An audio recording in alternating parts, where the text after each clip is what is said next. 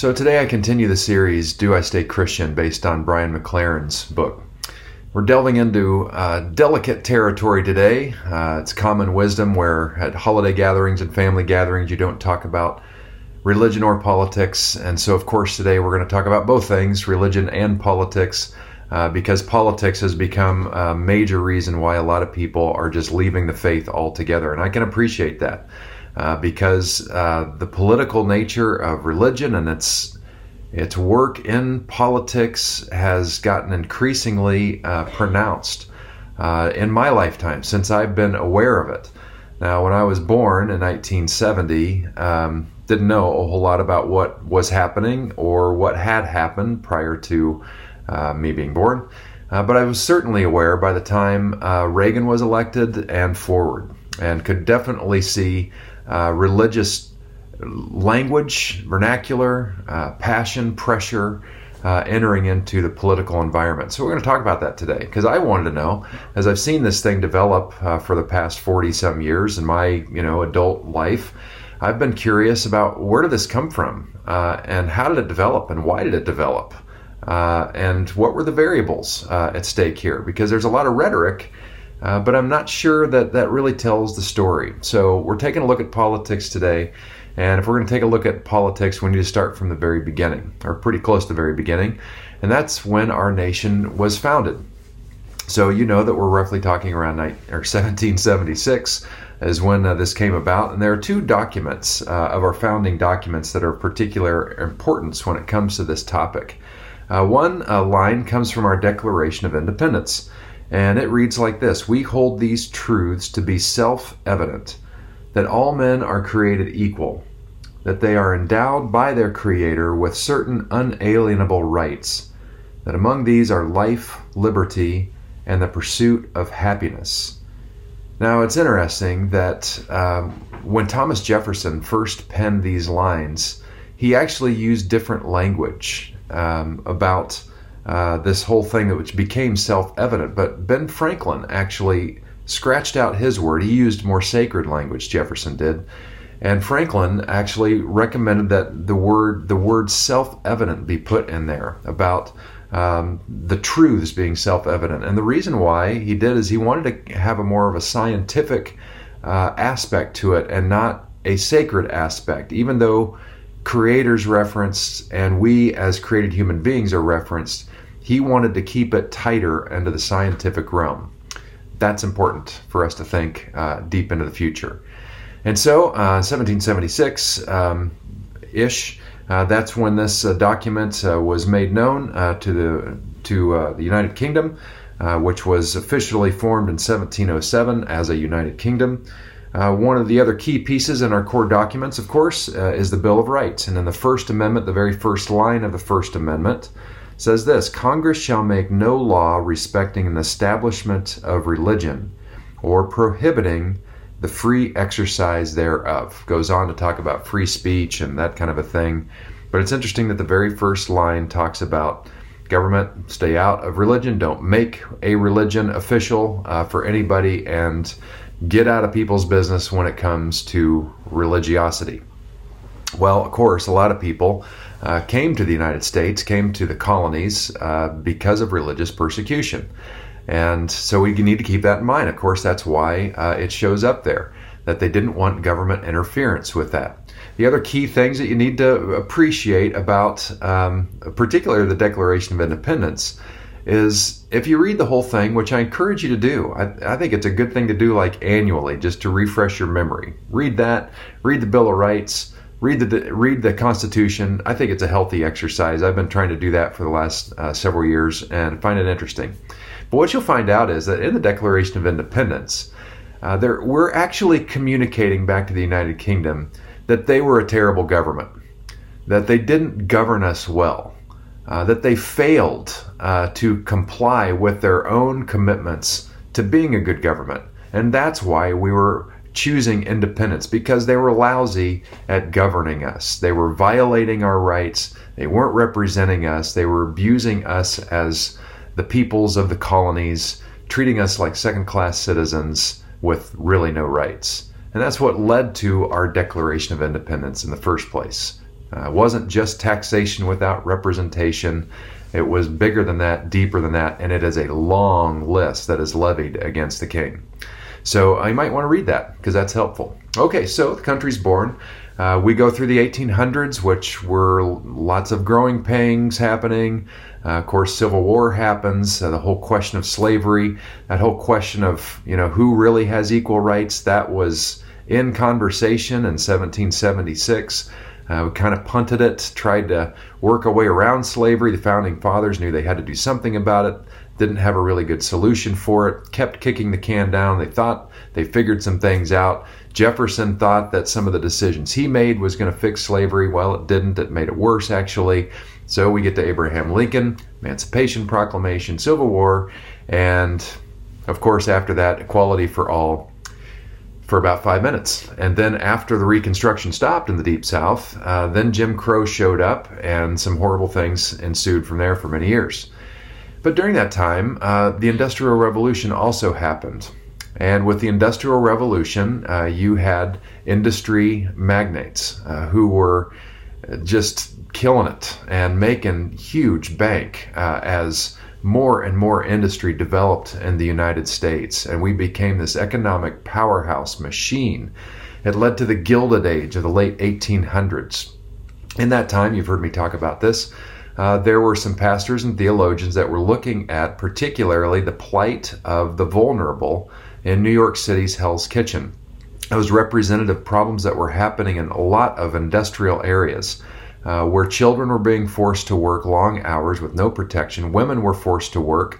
There were no days off. Working conditions were extremely dangerous. The living conditions where these people were forced to live because of their low wages was also terrible.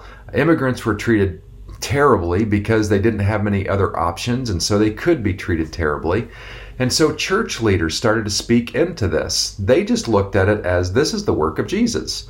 They recognize that in the Old Testament and the New Testament, there's a clear directive to look out for the poor and the vulnerable, and so they were simply doing that.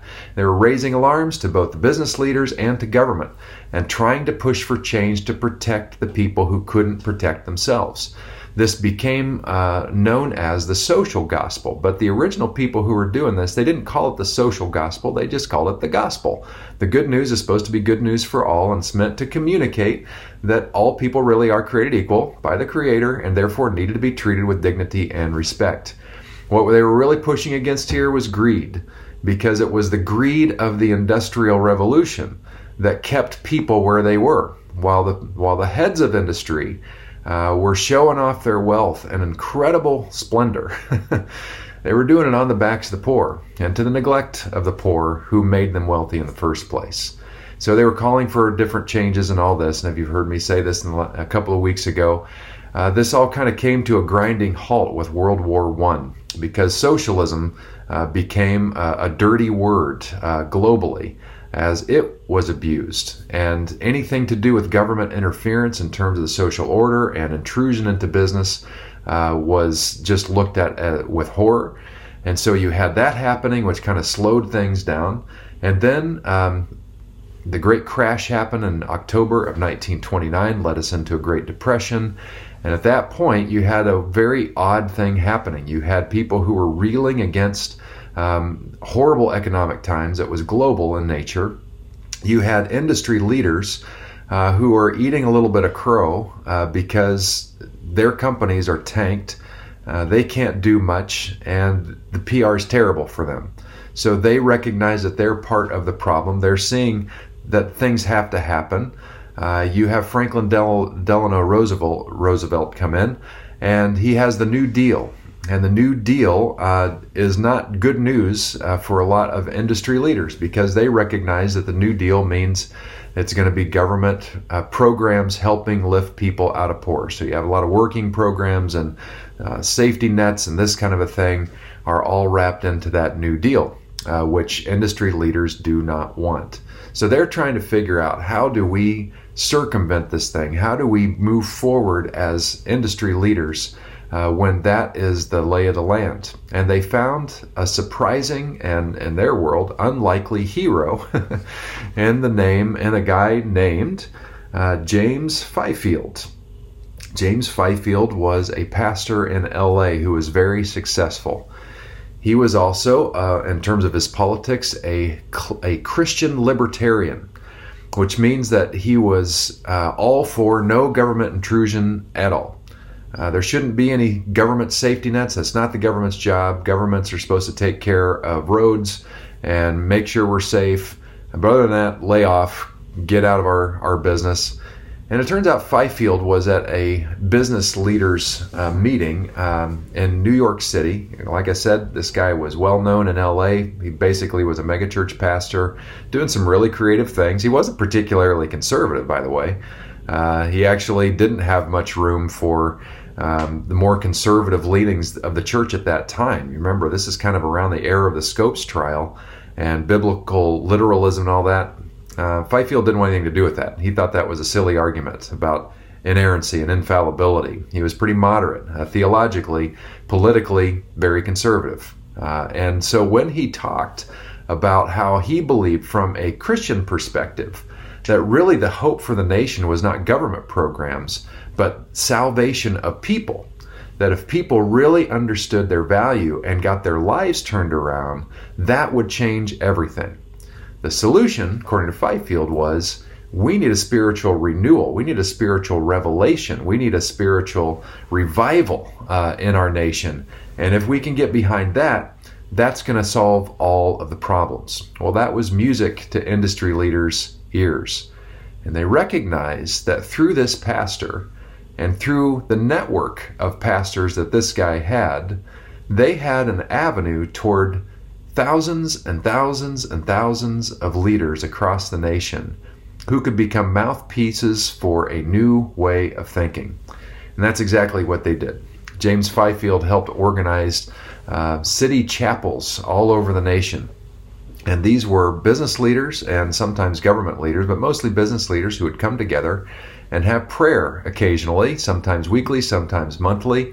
And this gained traction and it had influence. And it went both ways. Not only were the pastors able to influence business leaders, but business leaders were then able to influence pastors as well. And businesses started to realize that they had a pipeline for information to help craft a message that was going to be politically very, very helpful. This was all within the Republican Party back in the 1930s. So we're going way back, a very long time before Nixon, before Ronald Reagan, all that. This, in fact, most historians say this is really where it began. This is when conservative Christianity and conservative politics got engaged, and it started to grow from there. So you have two different bodies of people now. You have pastors and you have industry leaders who do not want the New Deal that Franklin Delano Roosevelt, FDR, is implementing. And so they tried to work around that and tried to push as much as they could and found their hope in the next president that they hoped to elect, which was General Eisenhower. Eisenhower was deeply spiritual, and he saw himself as a candidate not just to implement different changes than FDR wanted to do, but he really believed, according to his own words and history, he really believed that he was going to be instrumental in creating a spiritual revolution in the country. And he really felt like that was his calling. And he used sacred terms like that in a lot of his speeches. By the way, using religious language was very popular even back then. FDR used a lot of biblical metaphor. Eisenhower certainly did as well.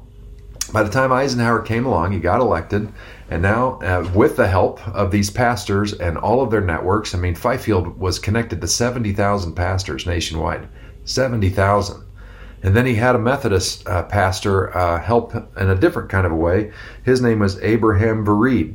And Abraham Vereid took things to a different level. So he had what he called, he created the City Chapel Prayer Breakfast, which ended up leading to the National Prayer Breakfast.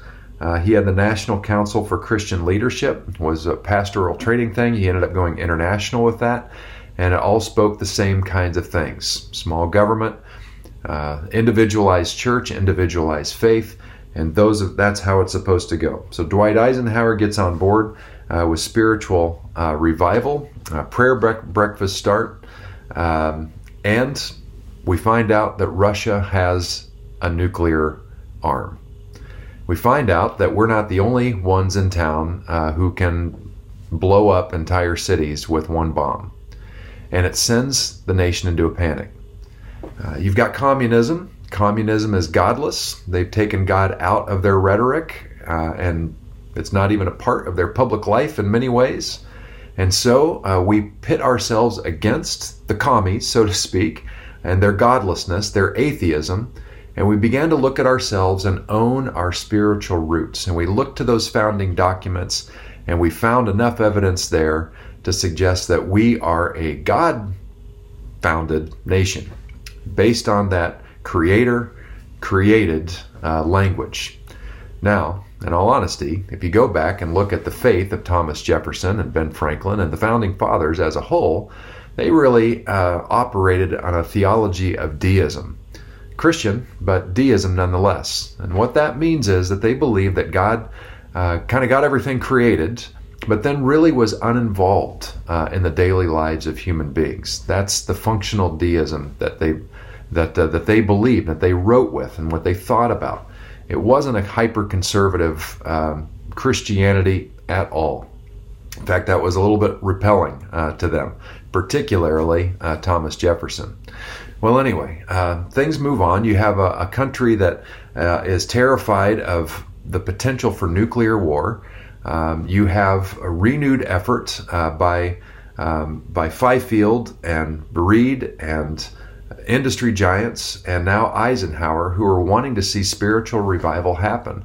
And so something happened in the late 1940s into the 1950s that absolutely blows my mind. All three of these groups, President of the United States, industry leaders, and Christian pastors, worked together to create a national campaign to get people to go to church. And it was funded completely by industry giants. So you had Madison Avenue, you had Hollywood, you had the biggest names in industry and show business all communicating in one accord, get back to church. Because a good Christian is a good American, and a good American is Christian. That was the message. Lo and behold, after years of this, and that we're talking TV, radio, we're talking posters on buses, we're talking postcards in the mail, it was everywhere. Not surprisingly, church attendance and religious vigor, which had stayed pretty steady somewhere in the 40 percentile, generally across the nation for decades and decades and decades and decades. It got as high as it's ever been in our country's history. 80% 80% of American citizens had some affiliation with a church or a synagogue. They talked about three religions. They talked about Judaism, Catholicism, and Protestantism, as if Catholicism and Protestantism are two different religions. They're both Christian, but anyhow, that's how they understood plurality back then. This blows my mind that government-sanctioned stuff, government funding, along with business, all helped this along.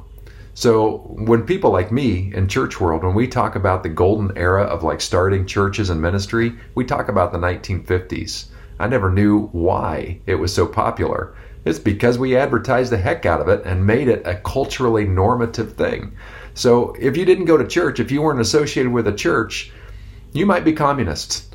And if you're considered communist, that could be big trouble for your employment, could be big trouble for everything. By the way, in the 1950s, that's when In God We Trust showed up on all of American currency. It was only on a few pieces before that. But in the 1950s, under Eisenhower, that's when In God We Trust showed up everywhere. Also, in our Pledge of Allegiance, that under God phrase, that showed up in the 1950s as well. It was not there before that. And in part, while it's more complex because of the underpinnings of economic issues and political views and religious views and libertarianism and all that, but also in reaction to communist, atheist Russia. that helped spur us into this way of thinking. Well, as we marched into the 1960s, the religious side of things wanted to see even more done in America to help make sure that this revival, this spirituality stuck, especially as the 50s turned into the reckless, crazy stuff that was going on in the 60s. A lot of pastors thought we just need to get Bible and prayer back into school. And so that was the attempt to get the Bible study happening in schools and prayer back into schools. This first was a showdown in the 1960s. The Supreme Court shot it down after an intense fight. And then a workaround was attempted, first through the lower body, the House. And so through an extended, very politically maneuvered process, hearings, just like our January 6th hearings, they had Bible and prayer and school hearings for the House that lasted about 6 months. And at first, most of the country was in favor of this. But over time, as people were brought in to testify from their expertise, which included most denominational officials, they started to see that there were some problems here with this idea that maybe on the surface it sounded like a good spiritual idea. Who can complain about the Bible and prayer, for Pete's sake, right? But as these people started to look at things and wonder about things, they started to ask bigger questions like, whose Bible? Which version of the Bible are we going to read? Do we get to read the Bible that the Southern Baptists are used to reading, which is King James? Or are we going to read the Catholic Bible, which is quite different? And if we're reading the Catholic Bible, are we going to include the Apocrypha? And what about for Jewish people who don't even recognize the New Testament or the Apocrypha? Are we going? Well, some of the Apocrypha, I guess they would. Are we going to just read the Old Testament then? And then again, which version are we going to read? These kinds of complex things began to muddy the waters. And in terms of prayer, well, who gets to write the prayer? What's in that prayer? So there were attempts made. You had the Pledge of Allegiance, but then there were also attempts made at a prayer that everybody could agree to. And all of the religious leaders, when they looked at the prayer, said, that's going to do more harm than good. Because it was such a watered down prayer and so general that it really didn't mean anything. And the fear is that if you choose to make this thing that watered down and people think that's prayer, they're never going to get the real heart of any of the faith. It's going to actually be counterproductive. That was the argument that they made, and it stuck. They also recognized that there was a difference between Bible study and prayer in school and In God We Trust and Under God in our Pledge of Allegiance to the flag. That is, that they recognize, and historians look at it this way, that In God We Trust and Under God in our Pledge of Allegiance are what are called ceremonial deism. It's ceremonial language that speaks to a historical reality, but not necessarily a working construct for faith. There is a difference in studying scriptures and saying that we had a foundation that had some spiritual roots to it. So, long story short, it did not win the House. Same thing was tried with the Senate, and it did not win in the Senate. Time went on. It's interesting that while the country's falling apart with civil rights issues, the Southern Baptist Church in particular, Southern Baptist Convention, is working very, very hard to get the Bible and prayer into schools, and also working very, very hard to keep black people out of schools. That's kind of how to get your brain around that, right? But that's what was going on in the Deep South. Well, what that did is it drove the religious element within the Republican Party ever more to the right. So it became a more and more conservative group. Remember, it started with Fifield. Fifield was a moderate who was a libertarian, so he was politically conservative, but he was a moderate theologically. Now you march that forward. By the time you have this issue with school prayer and Bible study stuff, you have a lot of mainline guys. In fact, an American Baptist General Secretary was one of the leading advocates against the prayer and Bible in schools. Yay, American Baptists! That's our tribe, because they recognize the problem of it and the futility of it. So what that meant is that the voice of religion within the Republican Party took another step to the right. And one of the people that was a champion of that cause was Billy Graham. Now, Billy Graham got his start at that time of heightened awareness of communism, of spiritual revival. He was part of that whole movement. So in the 1940s, late 1940s is when he got his start. And man, if you read the kind of numbers that this guy got all over the nation, it is incredible. And it felt right in line with this individualized salvation, which Fifield and Vereed and others were very comfortable with. Keep the social gospel out of it, keep government small, and we are going to focus as spiritual people on our personal salvation, which, if it does its work, is going to transform us individually and collectively over time. That was the idea. Eisenhower's VP was Richard Nixon. Richard Nixon ended up getting elected as president, as you know your history, and did the most that we've ever seen done in terms of fostering that marriage, probably working that marriage for political ends. I don't know how devout Richard Nixon was. There are obviously some things in his history and in his character which suggests that he may have missed a story or two in the Bible. But I can tell you this, nobody played this fiddle more than Richard Nixon. He instituted, with Billy Graham's oversight, weekly church services in the White House, on the nickel of the White House. And the guest list was very carefully orchestrated and invited. The preachers who were going to be there were only preachers who were going to fall in line with Nixon's agenda related to world events and whatnot. And by and large, it was a safe space, and it was also televised, and it was a safe space where Nixon could say whatever he wanted without much pushback because he was protected then under the freedom of religion. Now, I have a hunch that if they could have consulted with Thomas Jefferson and Ben Franklin and George Washington and the Founding Fathers about, hey, what do you think about this idea?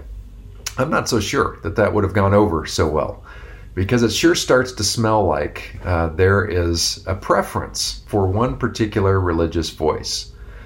Do I think there was some kind of nefarious thing on Billy Graham's part? No, I think he was just, leaning into his worldview. And that's how he saw the world, and just saw this as an opportunity and a gift from God, and so let's go forward. Well, so things are developing. Billy Graham was definitely a conservative, both politically and theologically. That continued on through the 70s. You had this weird thing called Jimmy Carter, who was a Democrat, but from the South, Bible-believing, Bible-teaching guy. Didn't know what to do with him. He inherited a presidency at a time where things were awful. He was a one-termer.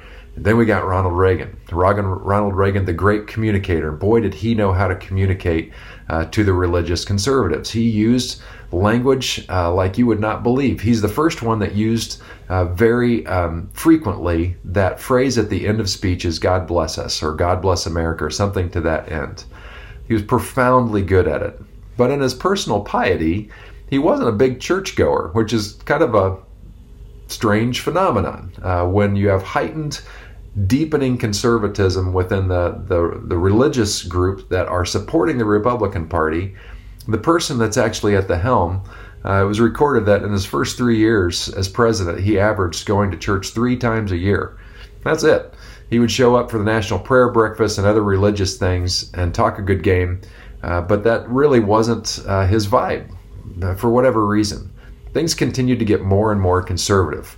He promised on the election campaign that he was going to get the Bible and prayer back in schools, things which never happened, but that just emboldened more and more conservative Christian people. That only got worse or better, depending on which side you're on.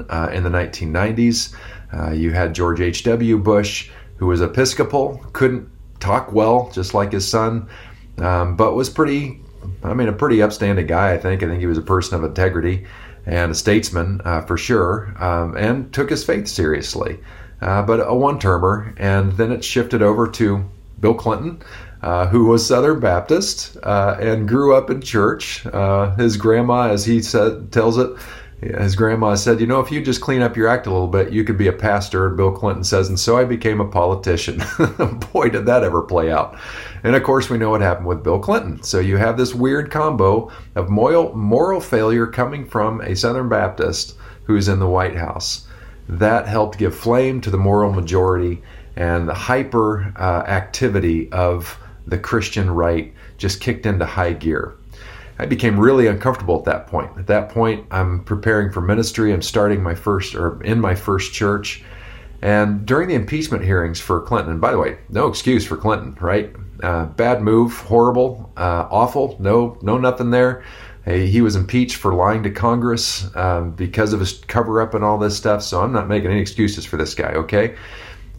But at the same time, the rhetoric that was coming out from Christianity was unbelievably relentless in its judgment. And in no way, in my opinion, reflected the character and nature of Jesus, who, when faced with people like Bill Clinton, extended grace and mercy and kind of wooed them into the kingdom of God, wooed them into confession, wooed them into a whole different thing. And so we didn't have that here. And so that was troubling to me, and not just me. There were many others who were not as conservative religiously that found that a little bit off-putting. Well, we made it through 8 years of Clinton, and then we got George W. Bush. And George W. Bush, he was a different kind of Republican that we hadn't seen before because he was a born-again Christian. His story is pretty interesting that way, and I believe that he was very sincere in his faith. I think he was generally a good man. I think he lived and leaned into his worldview, the way he saw things, which was very Christocentric. If you have read much about his life and how he lived in the White House, he was an early-to-bed kind of guy and didn't really like to party, didn't drink, all this stuff. Politically, you may have big problems with him. I mean, 9/11 happened with him. The longest war in America's history happened under him. Lots of stuff. But this was a different shift, and it was also different because here's a born-again Christian, but he didn't speak into it like the way that the Christian right expected him to. He wasn't overly anti-abortion, for instance, and he wasn't pushing hard this whole Bible and prayer thing back into schools. He was kind of moderate in some respects as far as the political agenda is concerned for Republican politics. So that's where that ended up. Of course, Obama was elected. When Obama was elected, that fed a couple different flames. We didn't see racism get tamped down. We saw it ramp up while Obama was in the White House. And the idea of small government, that whole thing was heavily inflamed because of Obamacare or the Affordable Care Act. This was looked at as government overreach, government intrusion, and that definitely upset industry leaders who were generally more on the Republican side. So that's where things ended up until Donald Trump was elected. And by that time, we have a completely different phenomenon. So things have gotten more and more conservative on the religious side. And in Donald Trump, they didn't see a moral hero, because I don't think anybody in their right mind would look at Donald Trump, and I don't think Donald Trump would either, would see a guy who is representative of the Christian ethic, right? But they did see him as Cyrus of sorts, King Cyrus, back from the Old Testament days, who was used by God to help God's people. I've literally heard this rhetoric spoken and written about, since Donald Trump's presidency. And so you had this weird dynamic of a religious conservatism, which also resonated with a religious nationalism that Trump definitely spoke into, a small government, which Trump definitely spoke into, and it created a lot of interesting dynamics, to say the least. But what has happened over our time is that instead of uniting us, which is what Eisenhower was trying to do, and in many ways did do, with his whole "In God We Trust" and "Under God," all the God talk since that time has actually created more of a wedge between people than it has brought them together. So much so that I told you just a few weeks ago when I was talking about anti-Semitism, that for a few years I couldn't wear a cross around my neck, not because I was any less of a Jesus guy. I will be a Jesus guy till the day I die and after. But it was because I didn't want to be painted with the same brush of other people who were wearing the cross in such public political ways that, in my opinion, did not reflect the full teaching of Jesus. That seemed very callous toward people who really needed help, who were the most vulnerable among us. And I couldn't see it. I couldn't make it happen. And I know that's the case for a lot of people today. I know that's why a lot of people have left the faith and have no interest in being a part of it. They can't even admit. I know that there are crosswalkers who struggle with this, who don't want to tell their friends that they've even thought about going to church or attend church because they don't want to be painted with the same brush as that mess that became representative of Christianity as a whole. We know through Gallup polls and significant studies on religiosity in America that more and more and more Christianity has become to be known as something that is against more than something that is for.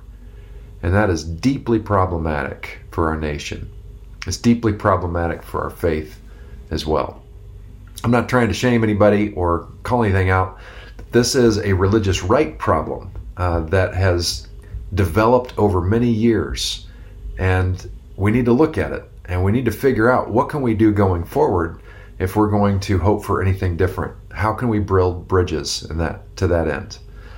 So I want to think about what Jesus had to say about this. Jesus did not live in the United States. He did not live, under a democracy. He lived under Roman oppression in his homeland, and he didn't have many rights, and he knew it. And he was very challenging toward religious leaders because he thought they weren't doing their job in some ways. In some ways, his whole life was a declaration of independence to the Sadducees who were running the whole Jewish game from Jerusalem. One indictment after another. He was letting them know, you guys are blowing it. You guys are misinterpreting Scripture. You're getting hyper-legalistic on things. You're not caring for the people you're supposed to care for. You're getting nice and fat on all the offerings that are being taken, but meanwhile, those offerings are taken from very, very, very poor people. And you're enjoying these positions of high authority. You've become embedded, literally, with the Roman government. And we can't trust you anymore. And so we need a new day. So when Jesus talks about new wineskins, because there's new wine, this is what he's talking about. He was he was against the government of Judaism, if you will. He was against Roman government but he was also against the Jewish government, their leadership. And one time they were trying to trap him. After he schooled them in one way, they tried to school him right back, and they found themselves schooled all over again. So in Matthew 22, we have this interesting exchange. The Pharisees plotted a way to trap him into saying something damaging so they could get him thrown in jail from the Roman side of things. They sent their disciples with a few of Herod's followers mixed in to ask, "Teacher, we know you have integrity. Teach the way of God accurately and indifferent to popular opinion, and don't pander to your students." Is that a kiss-up move or what? So tell us honestly, is it right to pay taxes to Caesar or not? Because they knew the good churchy church answer was, you shouldn't pay taxes to Caesar because he's not of God. So they think they have a checkmate. But man, they should know by now, you can't checkmate Jesus. So Jesus knew that they were up to no good, and he said, "Why are you playing these games with me? Why are you trying to trap me? Do you have a coin? Let me see it." They handed him a silver piece. "This engraving, who does it look like? And whose name is on it?" And they said, "Caesar." And Jesus replied, "Then give Caesar what is his, and give God what is his." The Pharisees, actually this would be the Sadducees, were speechless. They went off shaking their heads. Now, I find this a particularly relevant passage to look at today on politics, because Jesus lived in a very political environment. Very political. If there's anybody who ever tells you that Jesus wasn't political, he didn't get into the political fray, That's hogwash. Absolute hogwash. If people say that, that means they're not paying attention. They haven't done their homework, because Jesus was deeply political. Many of the things that he said were direct shots against the Jewish leadership, and some of the things were instruction on how to do nonviolent resistance against the Roman government without getting killed. That was part of his MO, but his whole thing was nonviolent. Don't do it in a violent way. What he's saying here with the coin issue is very provocative and dangerous. Caesar thought he was God. Caesar thought he was God. When Jesus says, "Pay unto Caesar what is Caesar's, and to God what is God's," he was saying that Caesar was not God.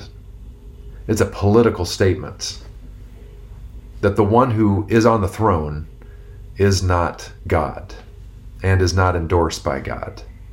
And to suggest that the actual God deserves God's due was a direct challenge to the Sadducean leaders of his time, because they had been robbing God unnecessarily of the tithes and offerings that came in to make themselves rich. They lived in lavish luxury inside the city walls of Jerusalem and really didn't give a rip about Jesus and those northern hillbillies that they didn't want anything to do with. I think Jesus is instructive here. I think Jesus says something that is provocative and yet very clear. And I think we need to have the same sensibility, that our government is not God, and neither is our country. If we are truly Jesus followers, then let's truly be Jesus followers.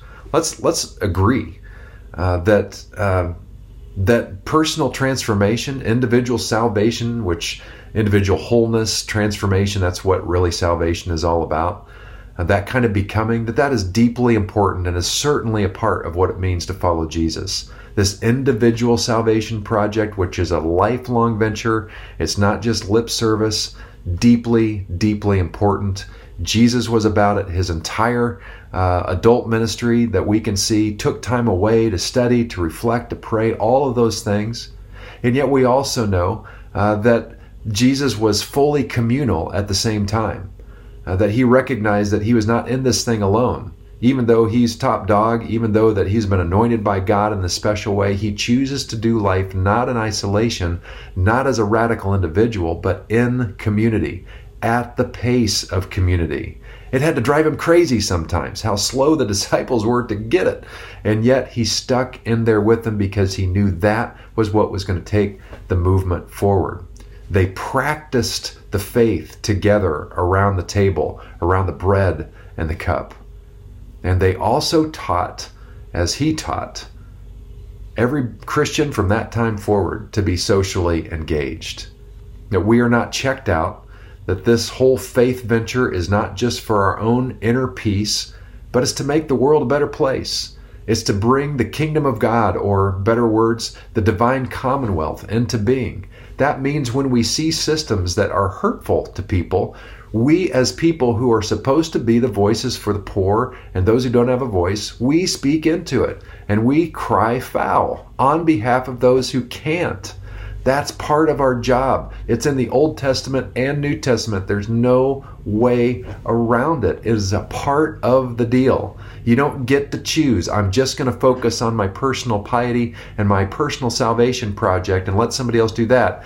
Joel Osteen might want to do that, but that is not the way the Bible works. We are called to be agents of change in the world, who know that we have a Creator who loves us profoundly, who sees us as equals, so that we can see God in a loving way and see each other as our equal neighbors with eyes of love, and therefore do what we can to make sure that everybody experiences those ideals which are reflected in our Declaration of Independence. That because we are all equal, because we're equally created by a benevolent, loving Creator who actually is deeply involved in our lives, everybody should have the same right to life, liberty, and the pursuit of happiness. So I would agree that to be a good Christian is to be a great American.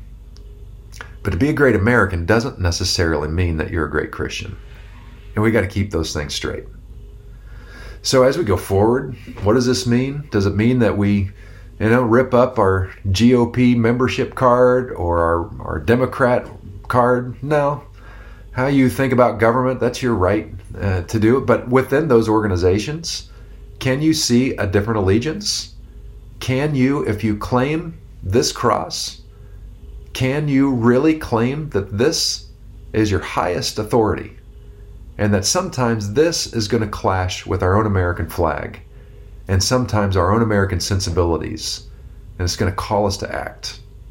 And when we're called to act in a particular way that is nonviolent, that is reflective of Jesus, that is justice-oriented, that loves mercy, and also walks humbly with God.